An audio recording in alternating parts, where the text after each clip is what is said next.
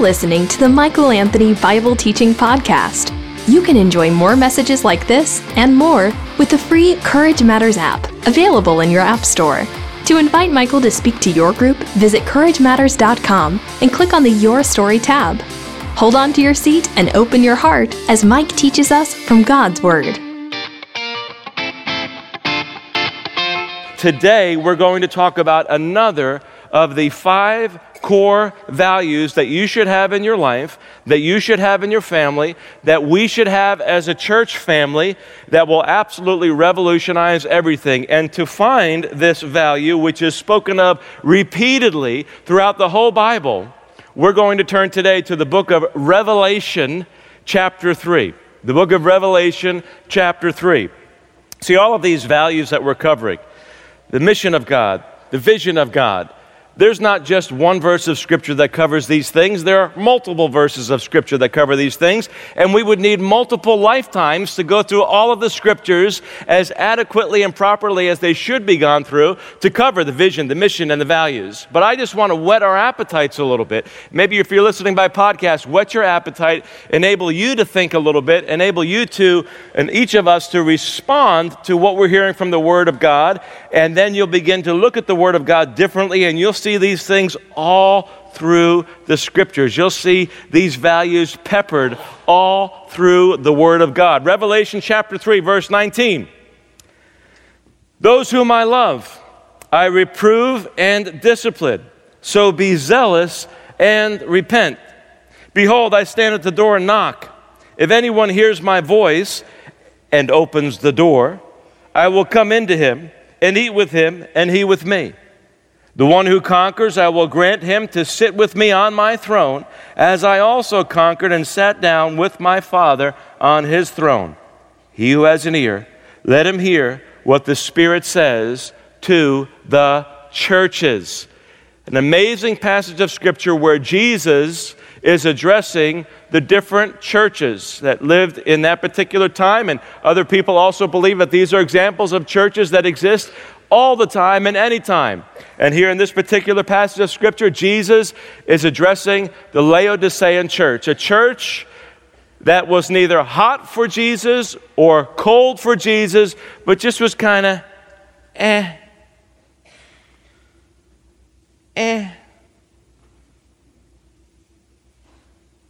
kind of on autopilot, having received the grace of God, understood the gospel, responded to the gospel, and then just kind of going along. And Jesus had to rebuke the Laodicean church. And he gives some of the strongest language to the Laodicean church possible, where he says, because you're neither hot nor cold, but you're lukewarm, I'm going to spit you out of my mouth. And it seems like such strong, harsh, significant language from Jesus to his church that he died to create. But Jesus has the right to do that. The Lord has the right to do that, and here we see the reasoning why in verse 19. Those whom I love, I reprove and discipline, so be zealous and repent. And then we get into this interesting passage of Scripture where Jesus is speaking to the church. A group of people, born again, Jew and Gentile, fellowshipping together. That's what the church is. That's what the church is. There are local churches, and then there is the church, what we would call universal, the church throughout the world. Anybody who's born again, whether you're Jew or Gentile, you've received Jesus Christ as your Savior, your Lord, your God, and your Master. You understand that there's no other way to heaven apart from the death, burial, and resurrection of Jesus, and personal, individual faith in that Jesus, the Jesus of the Bible. You become a member of the body of Christ, the church. And you might fellowship in a local congregation, but all those local congregations really are just outposts of the same kingdom, serving and loving and knowing the same King, the King of Kings, the Lord of Lords, Jesus Christ. But here, Jesus says, he who has an ear, let him hear what the Spirit says to the churches. And what is it that Jesus is saying to the churches? The churches, or this particular church, had done something that no church should do. This particular church had done something that should frighten in a godly way every single church. I don't think I'm doing it justice when I say that. Every single church leader. Every single church leader should be fearful of the Lord, that they do not do this very thing that the Laodicean church did. Every single Christian within every single church, I don't care if you're in a position of leadership or not, if you're a Christ follower, leadership is influence, and therefore you are a leader. Every single Christ follower should be afraid with a godly fear that the church you're a part of does not do what this church had done in the church of Laodicea. And it has everything to do with this particular value that we're addressing today. The church of Laodicea did something that every church leader should be vigilant about. Carefully watching for and preventing. The church of Laodicea had locked Jesus out of his own church. One of the things that you should be valuing in your own life and in your own family, and that we should be valuing in our church, it's not our church at all, really. It's Jesus' church. One of the things that we should be valuing is the unhindered, unbridled movement of God. The movement of the Spirit of God. This is the number one thing that we need in our nation. It's the number one thing we need in our churches. It's the number one thing we need in our families. It's the number one thing we need in our lives individually. We cannot solve a spiritual problem with a secular solution. A spiritual problem cannot be rectified through mere natural, mortal, finite, human means. And we can push as hard as we want. We can throw more money at a situation. We don't have enough money to solve a spiritual problem. And I would go so far as to say that our number one problem in the United States of America can be traced back to the problem not in the secular world. Follow me on this. It is not a problem in the secular world. It is a problem right here on what is supposed to be holy ground, sacred ground, within the walls, the confines, if there's such a thing, of the church of the living God. We have locked Jesus out of his own church. Behold, watch, pay attention. Open up your ears wide.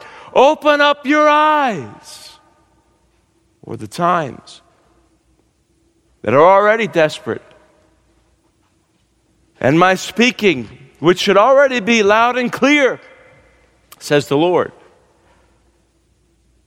will be even louder and clearer. Behold, I stand at the door and I knock. You know, hearing Jesus knocking doesn't do anybody any good unless you go over to the door, you put your hand on the doorknob, and you say, well, come on in, Jesus. You're welcome here. One of the things you must value in your own life, one of the things you must value in your family, and by value, I don't mean just be aware of it. I mean you must prioritize. You must make this happen. It's the same thing that we must value and we must prioritize in every local congregation in the body of Christ, and that is the unhindered, unbridled, unchained movement of Jesus Christ. I don't know about you, but I don't want Jesus knocking outside of the door of my life and hear his voice and just stop there. I don't know about you, but I don't want to just hear Jesus knocking at the door of my family and just say, yeah, I hear you, Jesus. I hear you. I don't know about you, but I don't want to pastor a church that merely is aware of the voice of Jesus, that we hear him knocking. That's not good enough. That's not far enough. In fact, that doesn't enable us to overcome anything. Notice what is said here in the scriptures. Verse 20, behold, I stand at the door and I knock. If anyone hears my voice and opens the door, I will come into him and eat with him and he with me. The one who conquers, I will grant him to sit with me on my throne. How would you like to crawl up on your daddy's lap and sit on his throne? One of the greatest pleasures that I have is when I'm sitting and I'm reading something, whether it's a magazine or a book, whatever the case might be, watching television, watching a movie. I love to ask my children, my boys, come and sit with Daddy. Come and sit with me. The idea is one of fellowship, one of relationship, one of closeness. And what Jesus is saying here is, the one who conquers, I will grant him to sit with me on my throne, as I also conquered and sat down with my Father on his throne. No space between you and your Father. No space between you and the Son. No space between you and God, between me and God, between us and God. But it's conditional to the one who conquers. And the context here seems to be one in which it's completely wrapped up in opening the door. You see, it's not possible to be a conqueror unless you open the door. I'm going to bring this back to something very practical. So you don't think I'm being esoteric, I'm being mystical, I'm being mysterious. What does it mean to open the door? So that instead of just hearing Jesus knocking on the door of your heart, the door of your family, the door of a church, you actually take that pivotal decision and you act upon it. You actually move over to that door, open it up. See, Jesus is a gentleman. He will not force himself on you. Now, you might make it a decision in your life or try to resist God, think you're going to come out a winner. All you're doing is creating misery for yourself. There's not a person on this planet who's resisted God and come out a winner.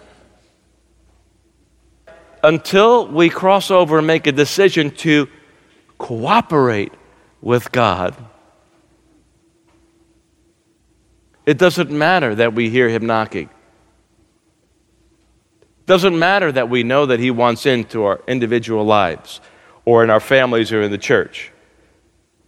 The Laodicean church, which existed by the blood of Jesus, Jesus was the church planter. He founded the church of Laodicea. The Laodicean church needed to make a decision. And that decision was whether or not they'd get up and go open the door and let Jesus in. Notice again that Jesus' statement here is to the church. Hear what the Spirit says to the church. The number one problem in our nation is that God's people have become content with simply hearing the voice of God. It's almost as if we think that it's sufficient to be familiar with the Bible. No, it's not. One of the teachings we see in the scriptures from beginning to end is that it is the application of God's word. It is putting God's word into practice that makes all the difference in a life. Listen, it makes all the difference in your family. Whether or not you will put into practice, I will put into practice what we are reading in the Word of God. It makes all the difference in the life of a church. What do I mean by that? 19 years ago on this day, I was in the South Pacific in the Solomon Islands.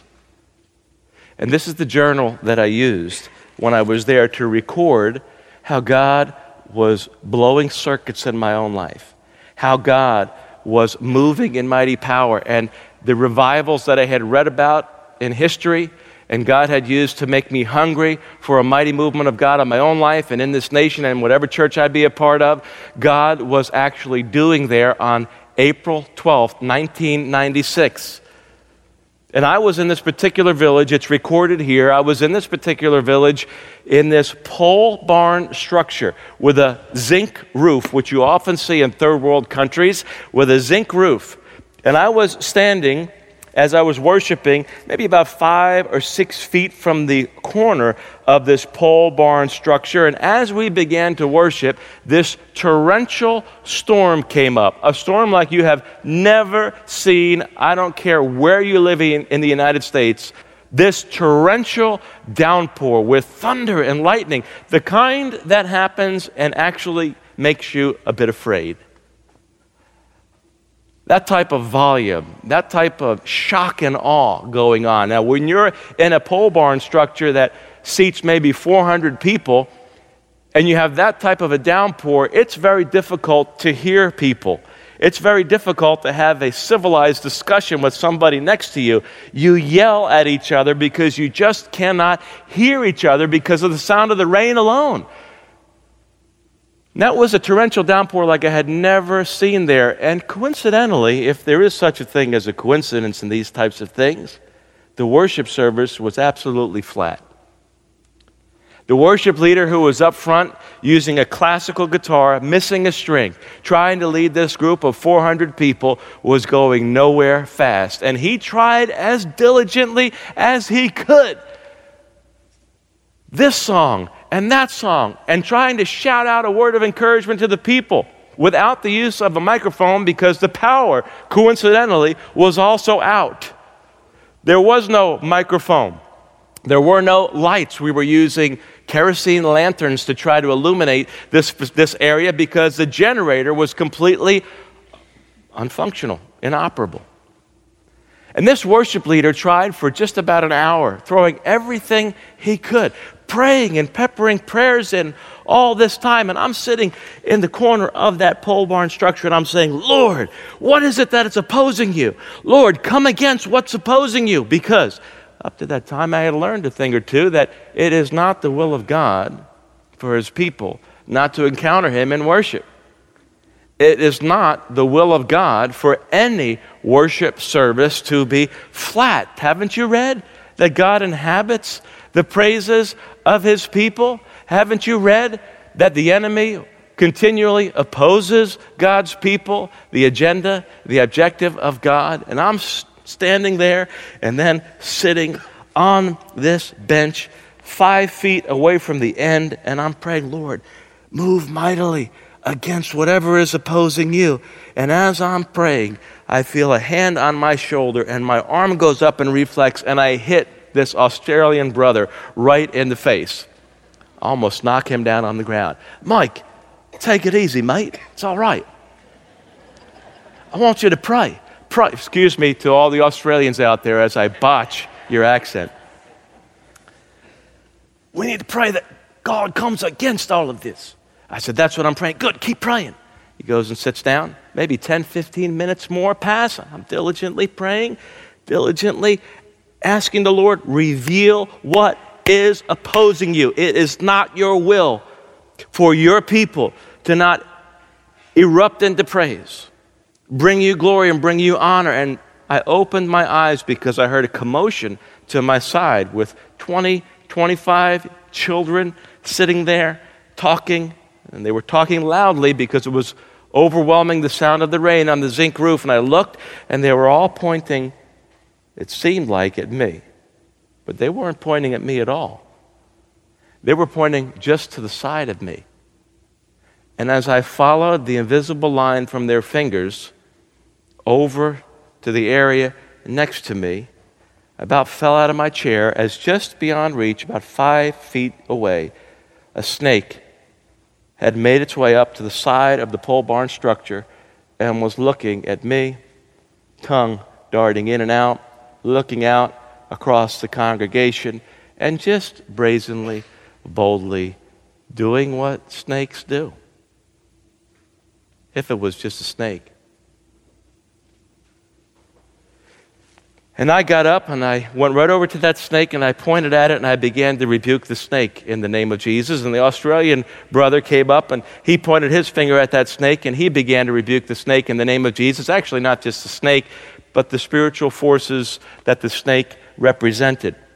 So you have an American and an Australian pointing their finger with a little bit of fear and trepidation. It took a Solomon Islander to come up between us, grab that snake by the throat, walk out right there to the outside of the pole barn structure, and I'm telling you, with God as my witness, within 60 seconds, all of the rain stopped. The storm went away. The generator kicked on, and the people erupted in worship. The entire spiritual climate of that pole barn structure, of God's people gathering and worshiping Him, was as if somebody flicked a switch. In fact, God did, and changed everything. The sermon came, the sermon went. I don't remember what was preached. In fact, to be honest with you, it wasn't a very phenomenal message. But because it was about a phenomenal God, the people had something to walk away with.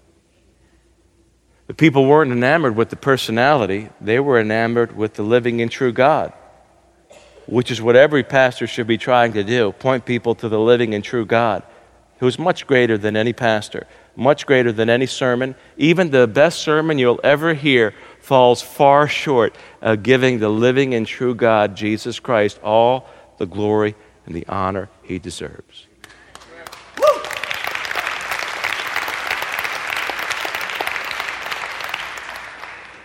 After the service, we decompressed and we talked. My team and I, we talked with the Solomon Islanders, and we found out this peculiar coincidence, that all during that first hour of the service where the worship leader was riding a canoe through mud, so it seemed, and trying to get that breakthrough, the church leaders were in conflict with one another.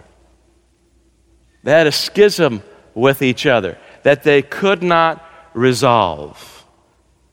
And it was at the very moment when they resolved the schism, I kid you not, just after the snake appeared and was removed from the pole barn structure, that was the very moment when there was repentance and there was a breakthrough in the leadership, and when the leaders humbled themselves, and when the leaders dealt with whatever the issue was that they were dealing with. Coincidentally, this horrendous storm that we were dealing with, and this tremendous opposition so thick you could cut it with a knife, you could feel it, the opposition, instantaneously ceased.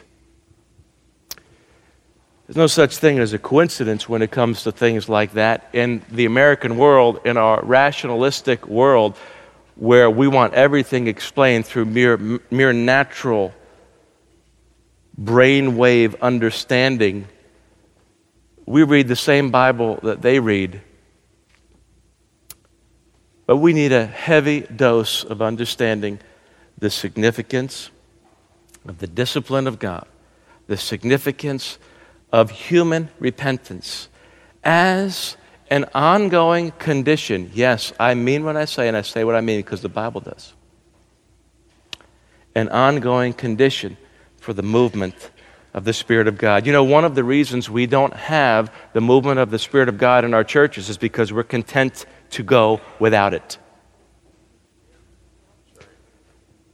One of the reasons we don't have the movement of the Spirit of God in our families is because we're content to live our lives in our families without the unhindered, unbridled movement of Jesus Christ.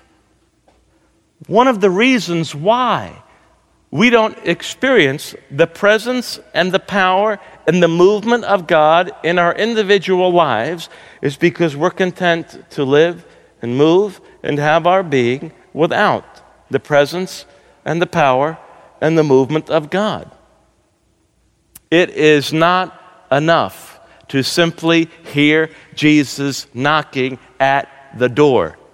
Somebody, somewhere, sooner than later, has to get up and go over and open the door and say, Holy Spirit, you're welcome here. Come flood this place and fill the atmosphere. We're not talking about something esoteric. We're not talking about something bizarre or mysterious. We're talking about the most practical thing that you as a believer can prioritize. The most practical thing that you and your family can prioritize, whether you're married or whether you're someday going to be married. The most practical thing that a church leader and that church leaders must prioritize, the movement of the Spirit of God. Notice what Jesus says here, Revelation 3:19.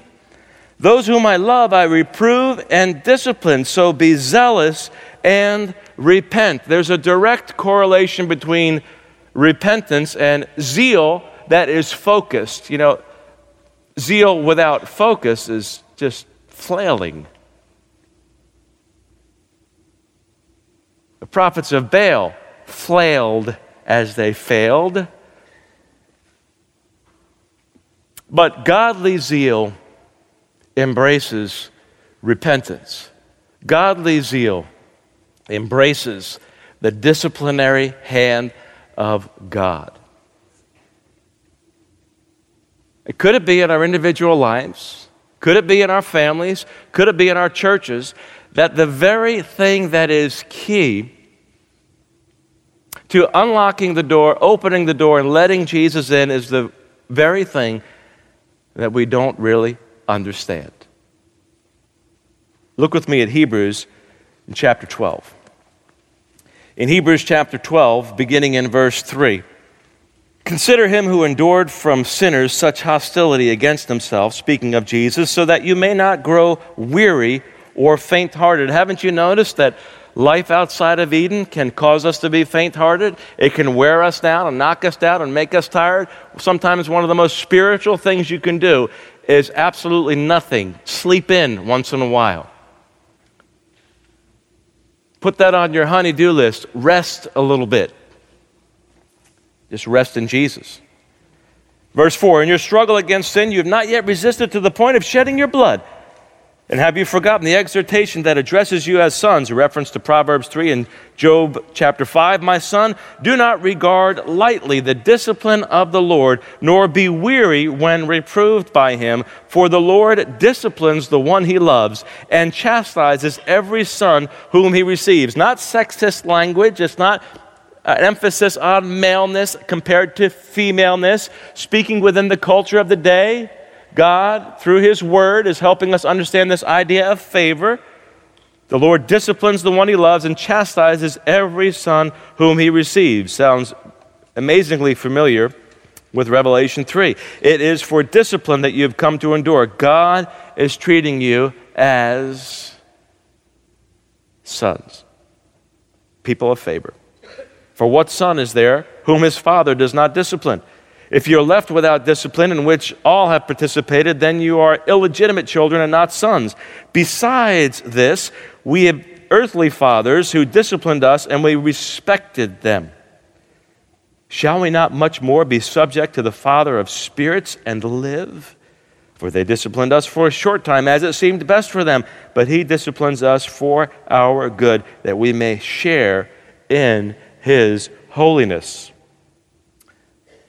For the moment, all discipline seems painful rather than pleasant, but later it yields the peaceful fruit of righteousness to those who have been trained by it. Therefore, lift your drooping hands and strengthen your weak knees. How? By embracing the Lord's discipline. Do you know that's one of the key ways that you are revived, that you're renewed, that you're strengthened? By embracing whatever discipline God is placing in your life. It is counterintuitive, but it is biblical. I'm going to ask you to respond in a moment. In just a few seconds. If you want the peace of God If you want the peace of God unleashed in your life, and you want the movement of God in your life, just put your hand up and say, that's me. I want the movement of God, even more than I've experienced it up to this point. And with that, we also want the discipline of God. It's not possible to experience the depth of peace, the depth of freedom that God offers without embracing the Lord himself and everything he wants to bring with himself. And with that, oftentimes, is discipline. Well, let's go to verse 12 first. Therefore, lift your drooping hands, strengthen your weak knees, and make straight paths for your feet, so that what is lame may not be put out of joint, but rather healed. You know, when we resist the Lord's discipline, we can add insult to injury. That's what he means in the book of Hebrews when he says, so that it might not be put out of joint, but be healed. The more we resist what God is saying to us in our lives individually, in our families and in the church, what the Spirit of God is saying to us, the more we open ourselves up for greater and more significant discipline. And this is what's happening in our nation, where God is speaking more loudly. God is speaking more clearly. We're in the midst of a perfect storm in this nation. And I am waiting and I'm watching for God's people to connect the dots. It's time that we connect the dots. It's time that we understand that Jesus is knocking. Jesus wants us to overcome, practically speaking, in the day-to-day course of our lives. And Jesus wants us to understand in our lives and in our families and in the church that it's not enough just to hear his voice. We must let him in. And the primary way that you and I let Jesus in and overcome in whatever situation you are facing individually and in your family and in the church, the way that that happens is by being zealous and repenting, by embracing the Lord's discipline. That's why the writer of Hebrews says, do not make light of the Lord's discipline. And that's why he ends that section here in Hebrews chapter 12 by saying, therefore lift your drooping hands, strengthen your weak knees, and make straight paths for your feet, so that what is lame may not be put out of joint, but rather healed. Every single one of God's people who knows God's Word, when we know what God's Word is teaching us, we all want to be healed of whatever it is that we're facing. We all want to make progress in whatever road we are traveling upon, don't we? We all want God to move us forward, and really what that's all about is the movement of the Spirit of God. You want God to move in your individual life. You want God to move in your family. And don't you want God to move at this church? Don't we want God to move in this nation? How can we take another step? How can we fantasize inappropriately, in an unbiblical manner, about the presence and the power and the movement of God without prioritizing submission to the voice of God? What is God saying to you in your individual life? What has God been speaking to you about through his Word and by his Spirit in your individual life? What is the problem that's so pressing in your family that you feel like it's the same thing, different day? You're a hamster on a wheel. What is the issue that God is speaking to you about very clearly? And if you don't know what that issue is, but yet you find yourself going through the same thing, different day, it's high time that you ask God, Lord, what is it that you're saying to us in the church, in every outpost for God, where we hear Jesus knocking? The issue is, does Jesus have an open opportunity to move and to accomplish his good, pleasing, and perfect will? There's a direct correlation between your zeal. There's a direct correlation between my zeal. There's a direct correlation between our zeal and the degree to which we embrace and don't resist. We embrace and don't resist repentance. Turning in our hearts and in our minds from the things that we otherwise are embracing, turning in our lives and with our lips and with our hands and with our feet from the things that we're embracing, being zealous for God as demonstrated by repentance, and that, brothers and sisters, is what turns the doorknob and opens the door and welcomes the unhindered, unbridled movement of the Spirit of God. If there's one thing that you need to value in your life, if there's one thing that I need to value in my life, one thing we need to value in my family and in your family and within the body of Christ, it is found here in the book of Revelation. Being a church is not good enough. Being a church is not good enough. Jesus has set the bar high, but not impossible. Jesus has said, that's great that you're a church. The question is, are you a church where I can move? Are you a church where I am welcome? Are you a church that is willing to make changes in the way you do things? Are you a church that is willing to accommodate in your zeal the unhindered, unbridled, unchained, unfettered movement of Jesus Christ? Because any church that is satisfied with anything and everything other than the movement of the Spirit of God has done a bait and switch without the permission of Jesus. Any one of us who has become enamored with anything that we might be doing in the name of God, without the presence and the power and the movement of God, is something that God Himself has not called us to. Jesus says, those whom I love, I reprove and I discipline, so be zealous and repent. Whatever that is for you individually, whatever that is for you in your family, whatever that is for us in the church. Behold, I stand at the door and knock. If anyone hears my voice and opens the door, I will come in to him and eat with him and he with me. To the one who conquers, to the one who opens the door, to the one who is zealous and repents, I will grant him to sit with me on my throne, as I also conquered and sat down with my Father on His throne. Now you might say theologically, well, doesn't that apply to everybody who's given their life to Jesus Christ? It does, but this is one of those passages in Scripture where there is a tension. And I'm not comfortable with dismissing what's clearly taught in the Scriptures.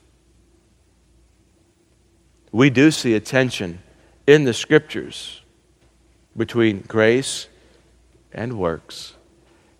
Undeserved favor of God that we do nothing to acquire, and the human responsibility which God requires in order to move without hindrance, to move without encumbrance.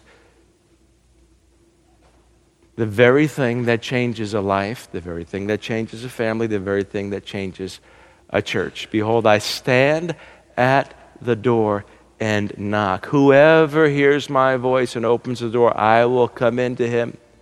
And that's when everything begins to change.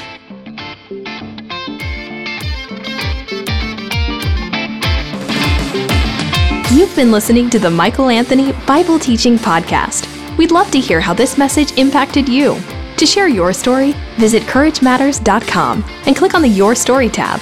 If you enjoyed this message, you'll love Michael Anthony's Courage Matters podcast, where he focuses on leadership, relationships, and world events. To learn more, visit CourageMatters.com. In the meantime, keep looking up.